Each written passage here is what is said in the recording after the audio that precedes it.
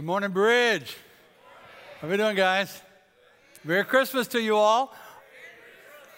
Okay, well, these guys have really got the Christmas spirit going on. Thanks so much. Good to see you guys. We're here in a series we're calling A Fresh Look at Christmas, and we're kind of pinging off of the It's a Wonderful Life. So tell me the truth. How many of you watch It's a Wonderful Life every year? It's not Christmas until you do. It's just love that movie. You know, it's that idea that if one life didn't exist, what would be the ripple effect of that life and the profound things that come from it. So week by week throughout this series, we're just talking about that issue. We're asking ourselves, in terms of the original Christmas, the first Christmas, what would life be like? What would the world be like? What would our lives be like if those original biblical characters had not been born, if they had not come along? Last week, of course, we talked about what if Jesus had never been born, and we talked about the profound impact that's had on the world, the fact that he has, and more importantly, the profound impact he's having on our lives. If you missed that message, I encourage you to go back to the website, go to Archive Sermons, you can pick that up. Today we're talking about Joseph, and we're simply asking ourselves the question, well, what if Joseph had never been born? Next week we're going to talk about a child. We're going to take a look at Christmas through a child's eyes. And I'm really excited about next week's services because our elementary age kids are going to be on stage bringing Christmas presentation. And so we're excited about that. If you've got kids in that age group, you're not sure what's going on, be sure to see your Bridge Kids team leader before you leave here today. They'll give you the details because our kids will be on stage next week as we celebrate. And we take this kind of fresh look at Christmas through their eyes. If you want to follow along today, you know how to do it, right? Right? Go to the new Bridge app, the brand new one. You still got the old one, delete it. Go to the new one, and if you don't know how to do that, ask a 12-year-old, and they'll be glad to help you. Or go out to the app squad in the lobby. They'll be glad to help you as well. But on the app, kind of scroll to the right, you'll see something called Notes. Click on Notes, and all of the scriptures, all of the points that I'll be making today are there and available to you so you can follow along. If you save it to your journal, then you can take your own notes and save those in the future as well. If you want a manuscript to today's message, that's available to you. Just email us, info@bridgechurch.cc. We're glad to hook you up, okay? And if you do anything on social media, if you do a Facebook or a tweet, something like that, then do a fresh look at Christmas so we can all see. All right, you ready to get into it? We're talking about who? Were you listening? Did you hear me? We're talking about Joseph today. You didn't think I was going to do all the talking, did you? We're going to be talking about Joseph today, the man that God chose to be the surrogate father of the Christ child. Sound important to you? So what if he'd never been born? What if Joseph had never been born? Or since he was born, maybe the more important question is, why did God choose Joseph to be the guy? I mean, was there a heavenly lotto? You know, kind of ping pong balls bouncing around, and Joseph's number came up, and congratulations, you win. I mean, is that how it happened? Anybody kind of see that hand? Is anybody? That's not how it happened? Was there there was a roulette wheel with little tiny pictures on it, and you spun it and up in heaven somewhere, and they put a ball, and it landed on Joseph, and he got it. That's it, right? No. How many of you believe that God handpicked Joseph for that task? Anybody here? I think he did, and I think there's a particular reason. So that's the question I want us to ask first, is why? I mean, why Joseph? Why did God pick him? We got a little bit of a hint. If you brought your Bible, you want to follow along, or again, you can go to the app, Notes, and follow along. We're going to be in Matthew chapter 1 a lot today. Matthew chapter 1, verse 19 says it this way: Joseph, to whom she, Mary, was engaged, was a righteous man and did not want to disgrace her publicly, so he decided to break the engagement quietly. That phrase, he was a righteous man. We don't know a great deal about what that means, but if you look at it, if you like to read in different translations, what we see is righteous man, you'll see good man, you'll see noble man, you'll see man of pure character, of pure heart. I mean, the Greek word in the original manuscript was dikaios, and dikaios literally meant those things: a just person, a principled person, a person of character, a person of pure heart. So whatever English words you want to use for it, the Bible says that's who Joseph was. Now that sounds good. How about you? Does that sound good? Sound like the kind of guy you'd want to be the surrogate father of the Christ child? Are you with me so far? So here's the question. How do we know that's who Joe was? I mean, the Bible says it. I trust that. But is there any evidence in the story to tell us that that's who Joseph was? Here's what I want us to do. I'm going to play prosecuting attorney for a while, okay? And you get to be the jury. Don't you love being the jury? You get to make the decision. You get the power. So you guys are the jury. Say, I'm the jury. Look at somebody. Say, we're the jury today. Look at somebody. Come on. Just need to get you to wake up here and work with me. We're the jury, okay? I'm the prosecuting attorney. Joseph is on trial for being a righteous man. And we're going to find out if there's any evidence to support that charge, okay? Let's walk through it. I've got 6 exhibits in my little case as I present my prosecution today, and I want you to judge. At the end of it, I'm going to ask you for a tally of how many of you believe that he should be found guilty. You ready? 6 simple. We're going to walk through these real quick because I really want to get to talking about us, but I want to kind of make the case for Joseph first along these lines. 6 exhibits. Exhibit number one, Joseph pursued an honorable profession. We don't know a great deal about it, but we do know that in Mark chapter 6, Jesus was called the son of a carpenter. And so he was known in his community as a carpenter, and Jesus was his son. And so he obviously had the respect of his peers simply because he was a hard worker. I mean, there's nothing special about being a carpenter other than it's honorable work, and the Bible puts high value on conscientious work. In fact, the first directive that God gave Adam and Eve in the garden was what? The first one, you know what the first one was? It was work. Go take care of the garden. Some people think that work is a part of the curse, that work entered the scene because sin entered and the curse came. That is not the truth. Work was part of God's blessing in our lives. The curse made work by the sweat of your brow, by the pain of your back. But work was not part of the curse. Work was part of the blessing of the Garden of Eden. Here's what the New Testament says. Colossians 3:23.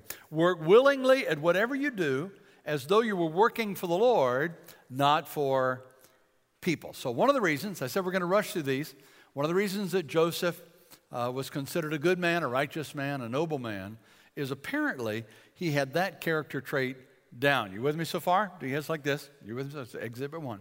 Exhibit 2, prosecution exhibit 2, is it seems to me that Joseph made a lifelong commitment to Mary. Matthew chapter 1, verse 18, the first part of the verse. This is how Jesus the Messiah was born. His mother Mary was engaged to be married to Joseph.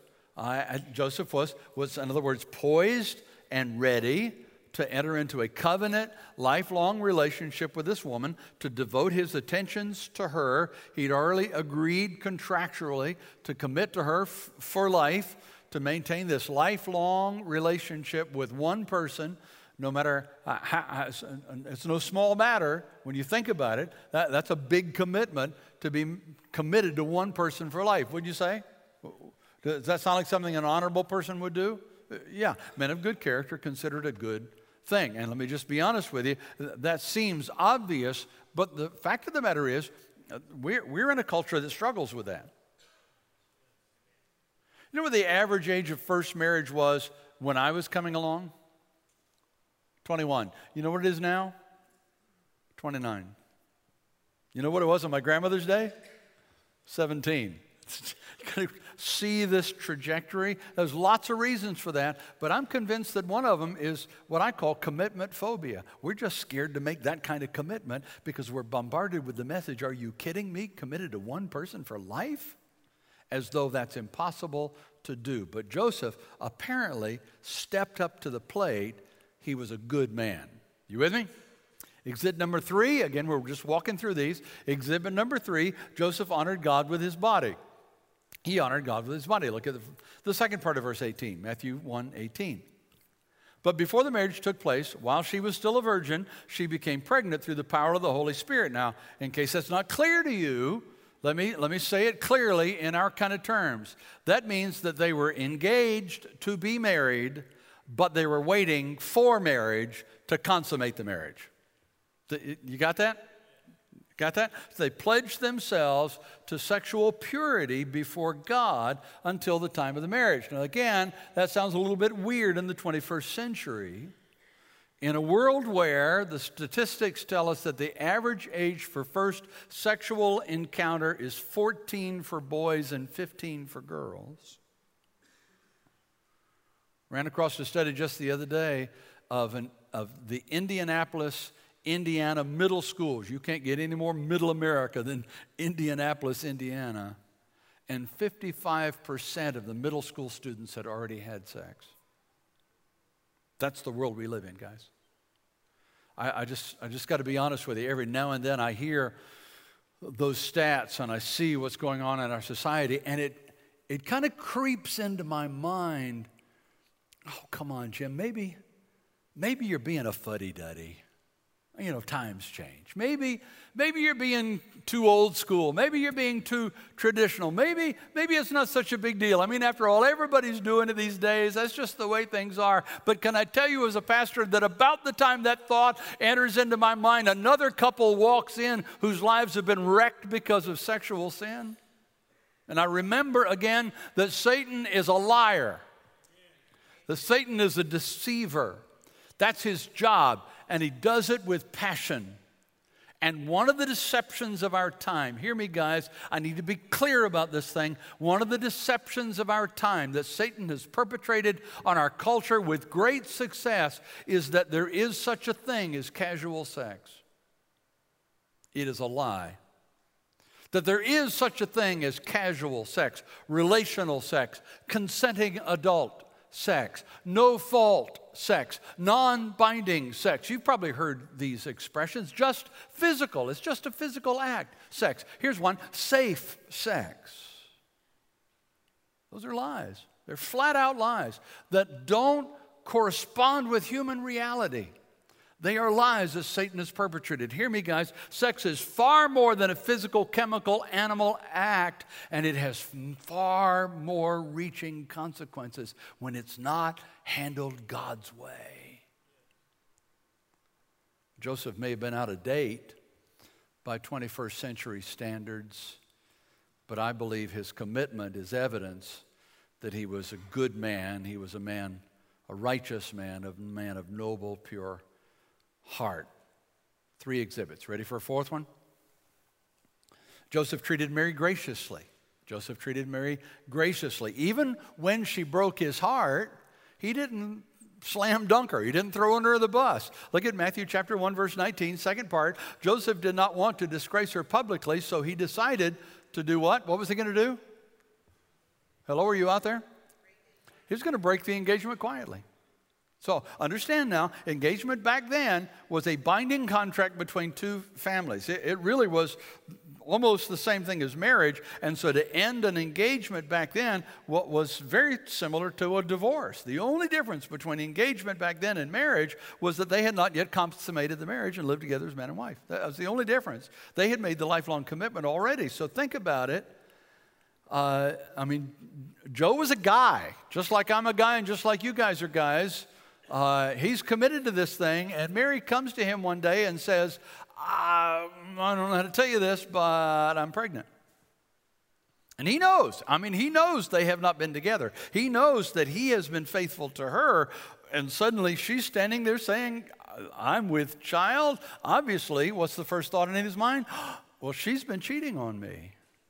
She's been with somebody else. So just try to process that for a minute. Imagine how he must have felt in that moment. We tend to spiritualize biblical characters, but listen, this is a guy who got up every morning and ate breakfast and went off to work and got sore from working hard just like you and I do. He was just a human being that God used in extraordinary kinds of ways. So just imagine how he felt in that moment when she's standing there saying, I hate to tell you, but I'm pregnant. And he's just this flood of emotion that had to have come. He's gone against the cultural grain and committed to sexual purity, and he's trusted that she's made the same commitment, but obviously she hasn't. He's trying to fly straight and get it right, and he's gotten burned. Anybody think he's feeling betrayed about now? Anybody think that might be what's going on? I love the way the Message paraphrases it, verse 19. Joseph, chagrined but noble. Did we put that on the screen? You love that? Chagrined but noble. Chagrin may not be one of those words that you're used to using every other day, but you kind of know what it means, don't you? It's just inside. He is torn apart, but he's decided to maintain who he is. which is a righteous man, a good man, pure of heart and character. He's decided to remain noble. So yes, he's going to put her away. There's no way he's going to be married to a woman that's cheated on him, but he's not going to disgrace her in the process. He's got a choice to make. He can spread junk about her. He can damage her in the community. He can trash her family that should have raised her better. He can put Facebook posts out there that make her name damaged. I mean, there's all kinds of stuff he can do. But what does he do? He decides to honor his commitment to her, even though it appears in the moment that she has not honored her commitment to him. He's going to deal with this thing with as little damage as possible. So, how righteous a man must he have been to make that decision in that moment? I'm just bringing you exhibits for you to consider as a jury, okay? So he had a strong work ethic that earned the trust of his peers, the respect of his peers. He had a genuine willingness to make hard commitments and to honor those commitments. He was maintained sexual purity, even though we all lived in a culture, and that's not new to this day, it's been around forever, a culture that says, it doesn't matter what God says, here's what I feel like doing. He was gracious with his fiancée. Exhibit number 5. He listened and obeyed, listened to and obeyed the voice of God. Even when God's instructions flew in the face of what he was feeling and what his mind was thinking, he made the decision, I know I can't marry a woman who cheated, but I'm going to do right by her. Whatever I have to do, I'm going to do it as quietly as possible to preserve her dignity as much as I possibly can. Let's pick it up, verse 20, 21. As he considered this, an angel of the Lord appeared to him in a dream. Joseph, son of David, the angel said, "Do not be afraid to take Mary your wife, for the child within her was conceived by the Holy Spirit, and she will have a son, and you're to name him Jesus, for he will save his people from their sins." Understand, Joseph's already made up his mind what to do. He's already decided he's going to put her away quietly until what happens? Until he gets instructions from God otherwise. God sends an angel and gives him 2 specific instructions, both of which violate what he's thinking and feeling. But he's listening to God. And those instructions were, don't break the engagement, marry her, and be a father to this child. You understand when the angel said, you call his name Jesus. In those days, fathers determined the child's name. And so by saying that, it's a way of saying, I want you not only to marry Mary, but I want you to be a surrogate father to this baby. I want you to treat him as though you're the dad, the biological father. Good men live with one ear toward heaven, listening for the voice of God and responding when he calls. That's what they do. That's what righteous men do. They listen and they obey, whether it is in line with how they're feeling in the moment or not. Whether their fears tie into that or not. That's what righteous men do. There's a 6th exhibit before we take a vote this morning as the jury. Exhibit number 6, that Joseph was perhaps a righteous man, is he was fully engaged as a father to Jesus. But there's no question that he obeyed the voice of the Lord. He married Mary. He did the best he could. Did the best he could in terms of making arrangements for where the baby would be born. Okay, it was a manger and a stable, but that's the best that was available, and he was doing his best.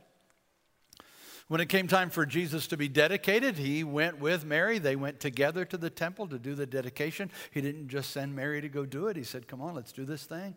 He stood in the Father's place in that moment. And when danger came, when they got a warning that all the little boys were being killed by Herod, what did Joseph do?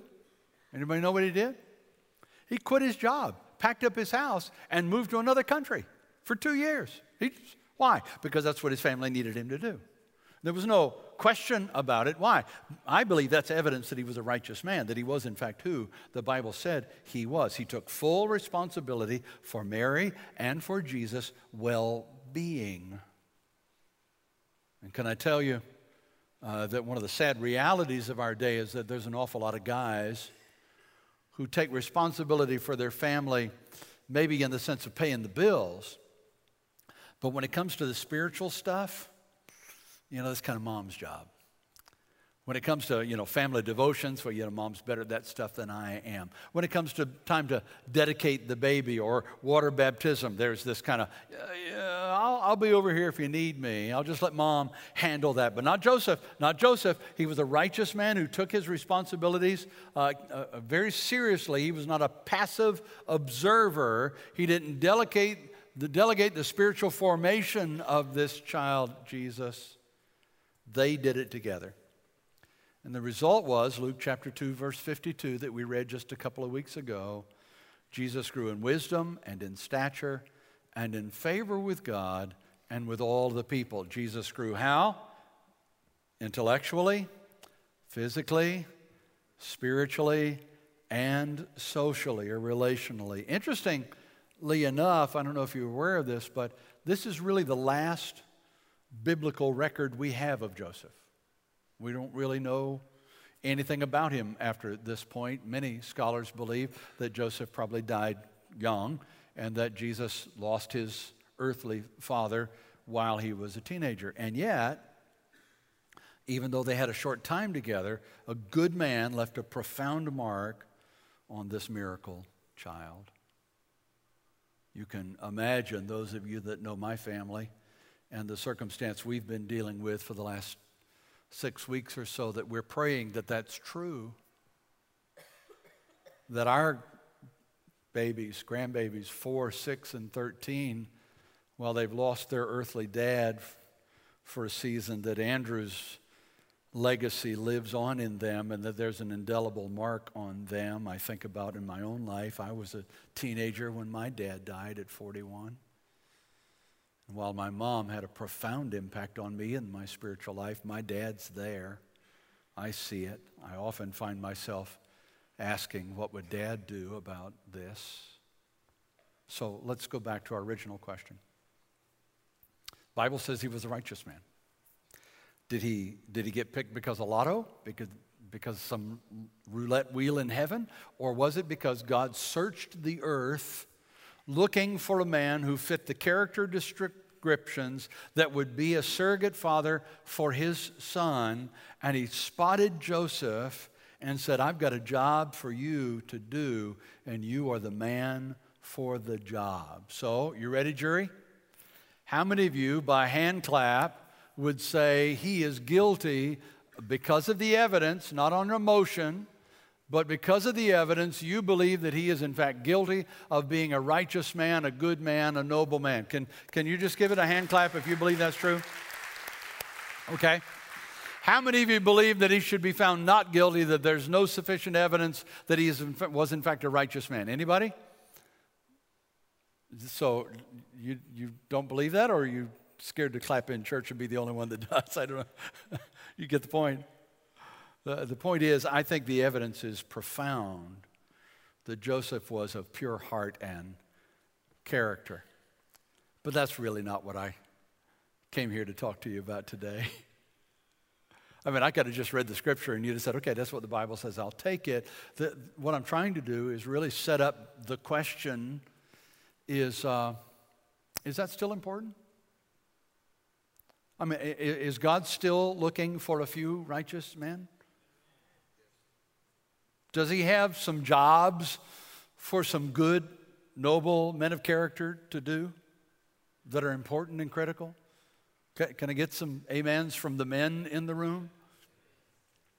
I had a lot of ladies after first service say, Pastor, that was a wonderful sermon. And I said, well, thank you. Of course you think so.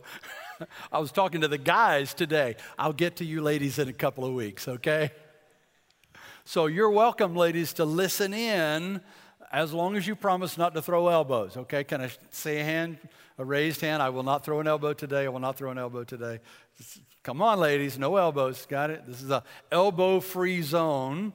But we're going to talk to the guys for a minute. And I'm going to ask you that simple question, guys.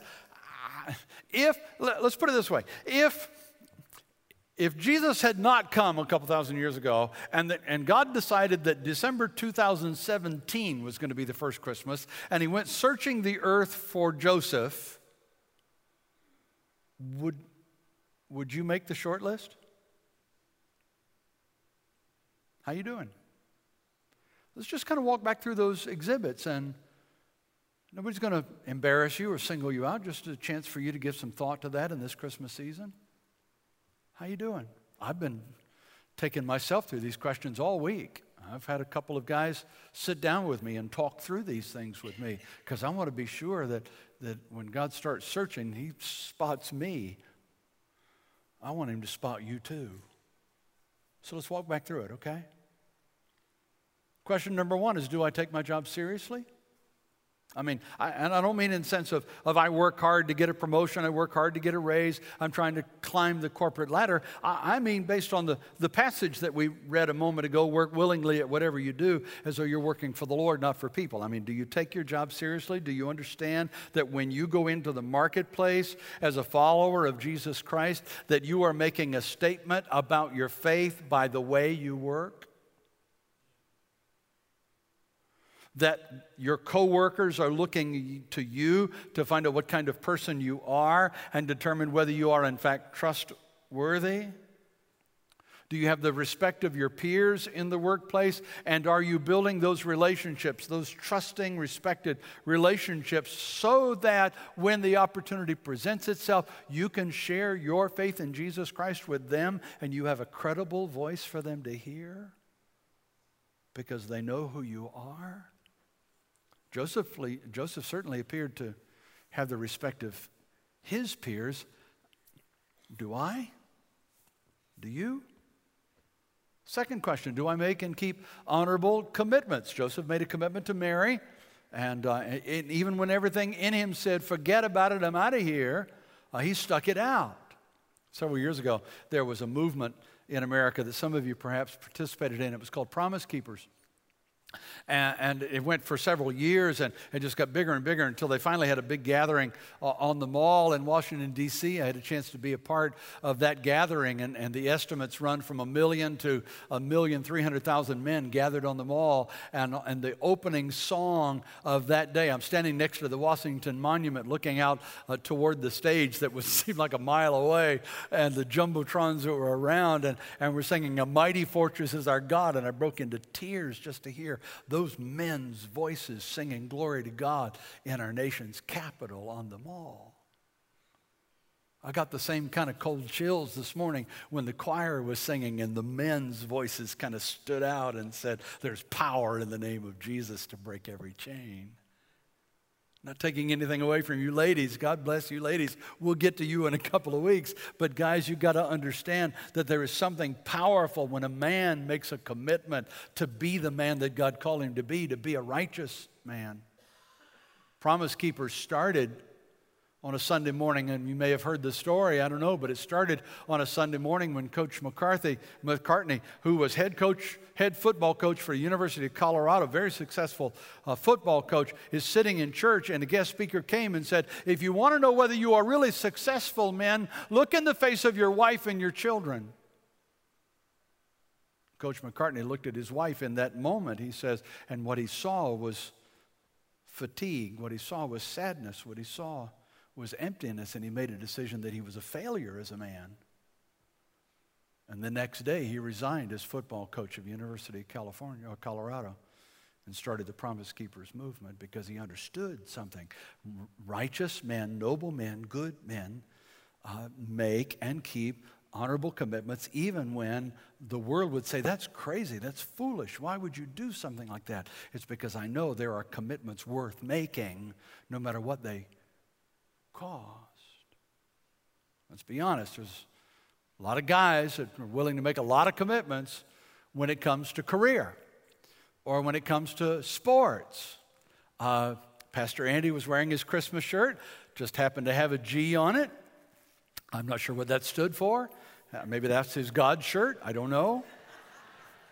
You can ask him later what that stood for, but you know, we can make all kinds of commitments to that kind of stuff. But when it comes to marriage, when it comes to parenting, when it comes to relationship, the truth is a lot of guys struggle to make commitments. Sadly, a lot of other men make commitments readily, but somehow they get distracted by stuff that's less important, and they don't hold up the commitments that they made. They kind of forget the days when when a man's word was his bond. If you said it, you do it, because that's who you are.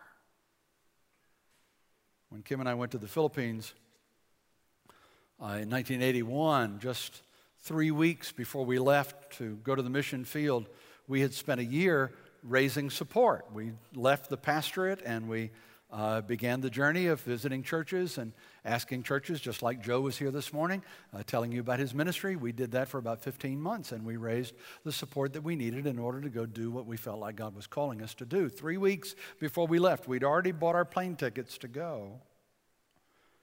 Kim said to me in the parking lot of a 7-Eleven, she said, "So, Jim, before we go, can I ask a question?" "Sure." She said, if God said we don't actually have to go to the Philippines, he just wanted to know if we were willing to go, we wouldn't have to go, right? And I said, "You know what, Kim, it really isn't about God's will anymore. We've told an awful lot of people we're going. We've told them we believe God's called us, and they've put their money behind us. It's not a matter of God's will. It's a matter of integrity at this point. So yeah, we're going. And if we missed it, then I guess we're going to spend the next 4 years we're committed to kind of miserable. But we're going to honor the commitment that we've made." And she said, "I knew you were going to say that." Hear me, guys. That's the kind of men that he calls us to be. We make commitments that are honorable. We're careful about them, but when we make them, we keep them so that when we say, "I'll be there at 7 o'clock on Tuesday," we're here at 6:59 on Tuesday. We make a financial commitment. We honor it. If we say to a child, "I will be at your game," the child knows you're going to be at the game because you said you're going to be at the game. Is this making sense? It's going to be hard. It can be a challenge, but I believe that's what godly men do. So how are you doing? I believe God's looking for a few good men who will take their work seriously, who will make and honor commitments. Are you that guy? Are you? Question number 3, do I honor God with my sexual life?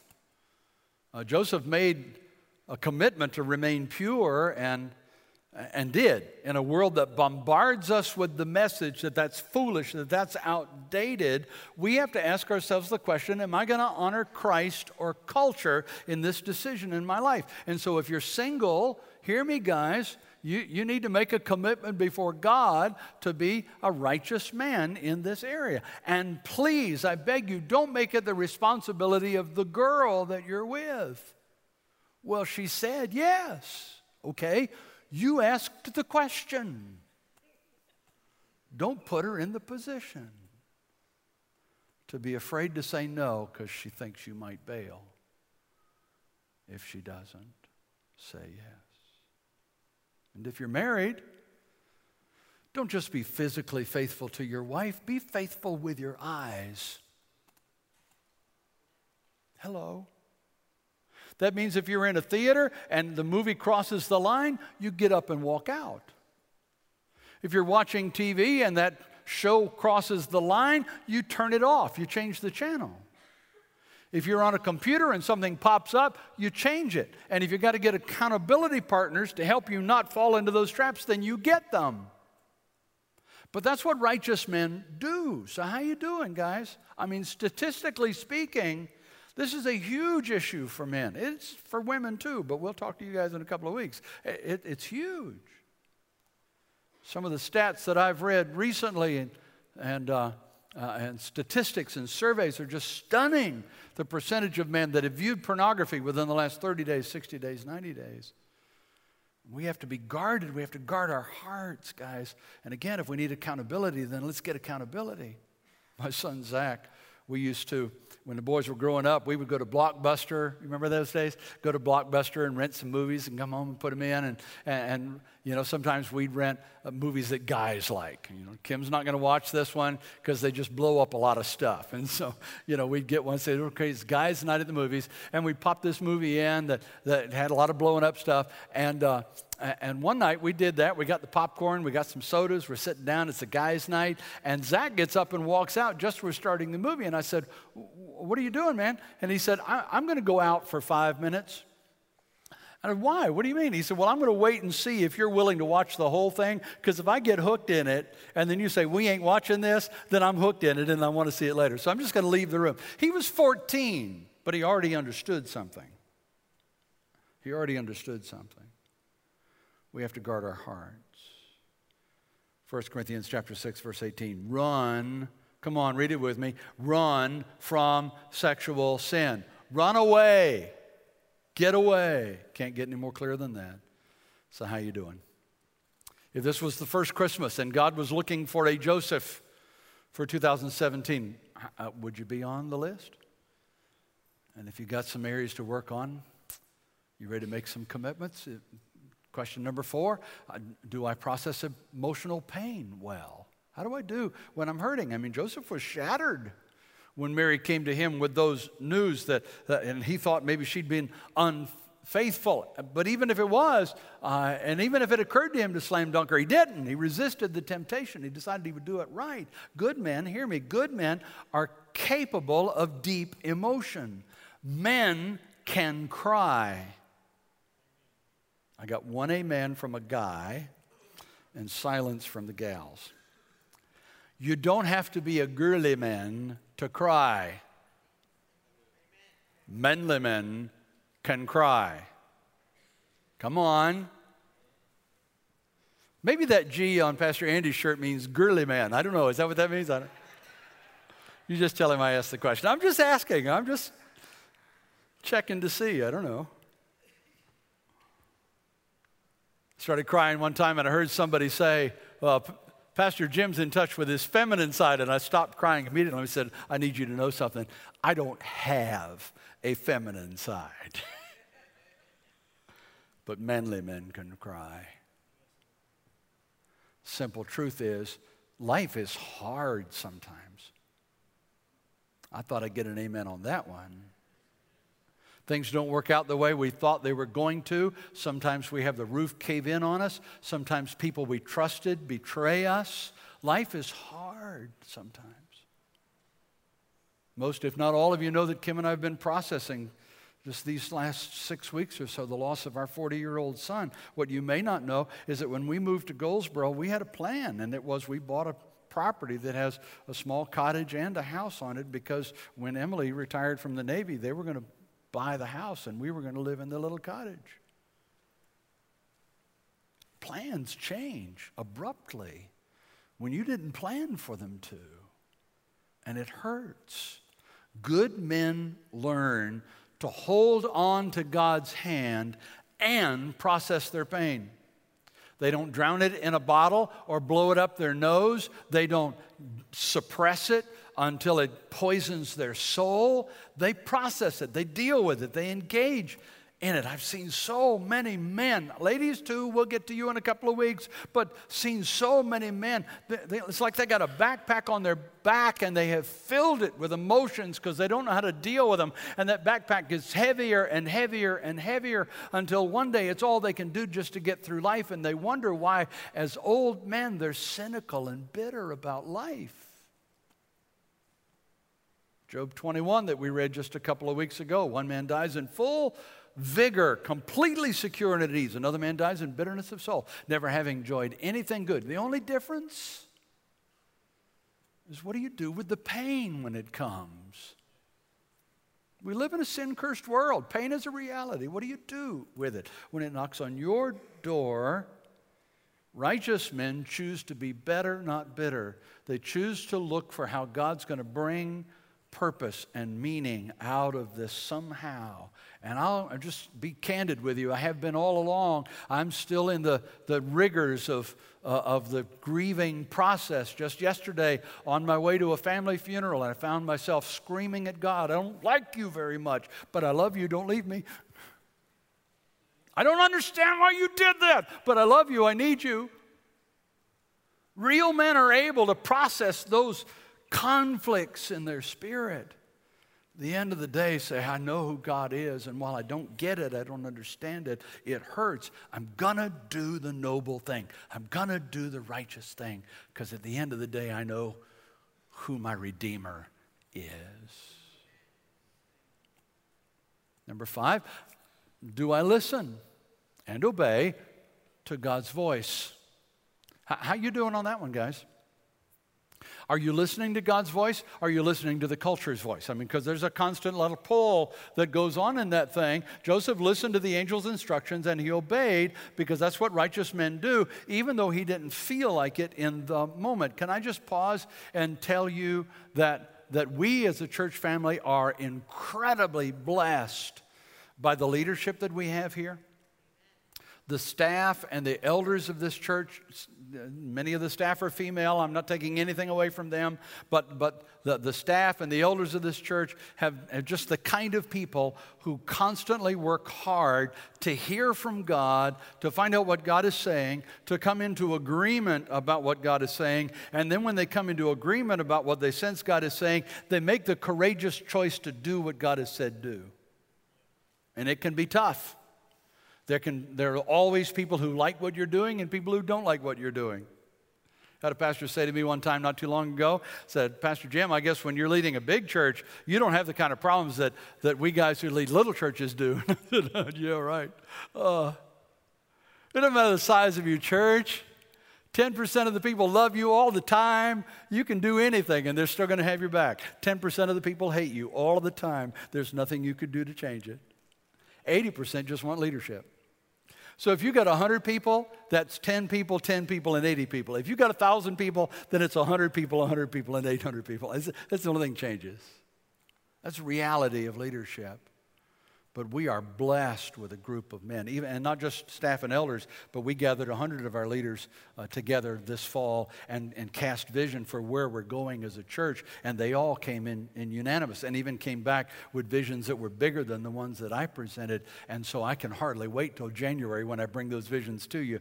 You're going to have to wait till January, so you got to keep coming if you're new to hear what that vision is. Right now, I'm just telling you, we are incredibly blessed to have men of character and courage who listen for the voice of God and respond. And I'm just one of those leaders that's crazy enough to believe that if a whole leadership team, whether it's a handful or a bunch, if a whole leadership team loves the same Lord and loves the same vision and mission of a church, then they're going to hear the same thing. And if they don't hear the same thing, then somebody's got the flesh in the way. They need to pray till their flesh is crucified, and then they'll come into agreement. And Jesus said where 2 or 3 agree as touching anything, it's done. And so agreement is where the church moves forward.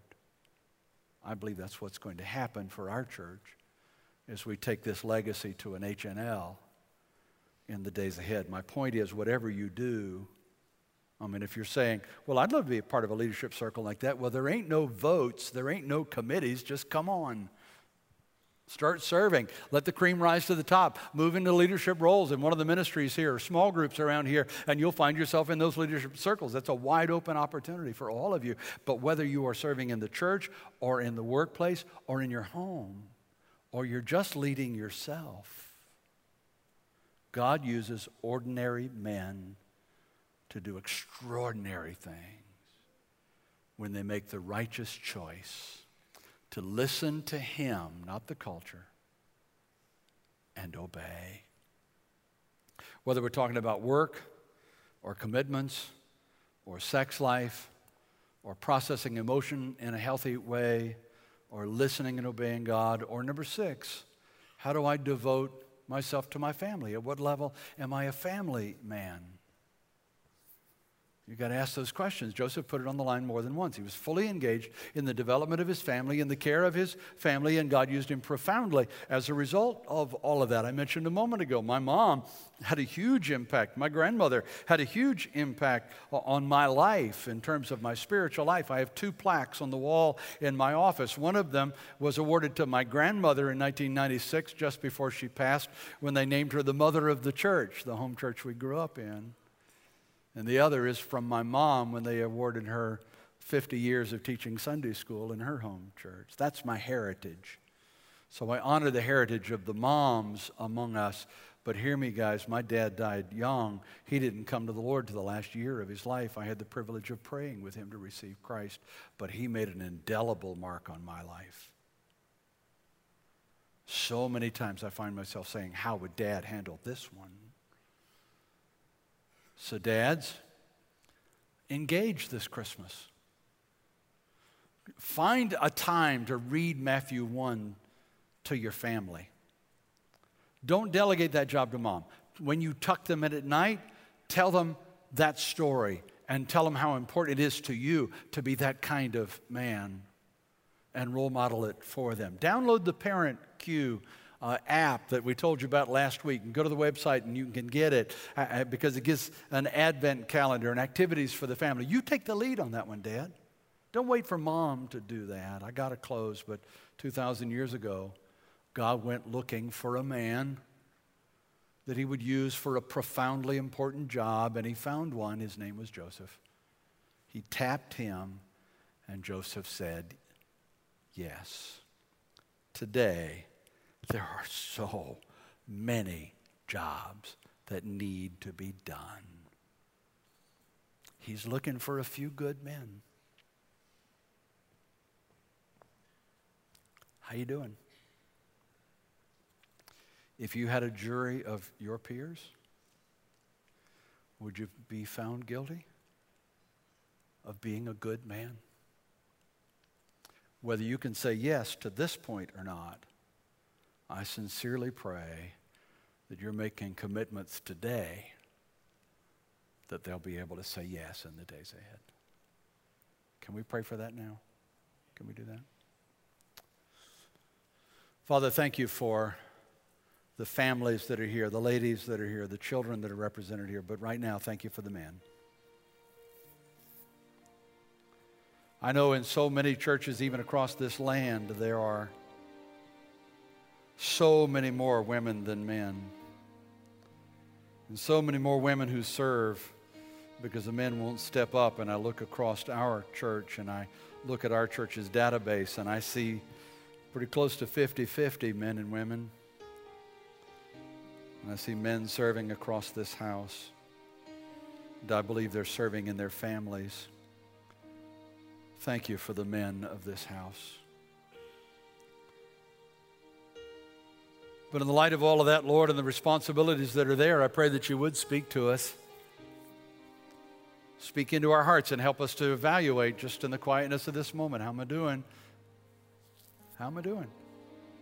If you were creating a short list right now, would I make your list? Would it be said of me, Jim, Mike, Mark, George, Bob, Bill, Carl was a righteous man, and God used him mightily? If that's what you want, guys, would you pray a simple prayer with me? Just very quietly, pray it silently if you like. God, I want to be a good man. I want to be a righteous man. I can't do that on my own, but in your power, in your grace, that's who I want to be. So would you help me now to make the same kind of commitments that Joseph did? To live honorably in the workplace, to evaluate my commitments and then make good ones and keep them, to be gracious with my wife, to keep my sex life, both in thought and action, pure, to listen to you and obey when you call without making excuse. And would you help me to focus on my vital role as father and leader in my home? Father, you know the guys that are praying right now. You know exactly what steps we need to take in order to be those kinds of men. But I believe with everything in me, just like the scripture said centuries ago, the eyes of the Lord are searching to and fro across this whole earth, looking for men whose hearts are completely devoted to you, so that you can show yourself powerful through us. Use us for the building of your kingdom and for your glory, I pray. in Jesus' name. Amen. Would you stand with me this morning? God bless you guys. Thanks so much for being here today. We'll continue this series in the days ahead. If you're a first-time guest, please stop by the VIP table. We've got a gift we'd love to put in your hands. The altars are open. Some of you need to pray before you leave here. God bless you as you do that. Father, take us from this place. Use us for your glory and bless our homes. In Jesus' name, amen. Bless you guys. Have a great week. See you next Sunday.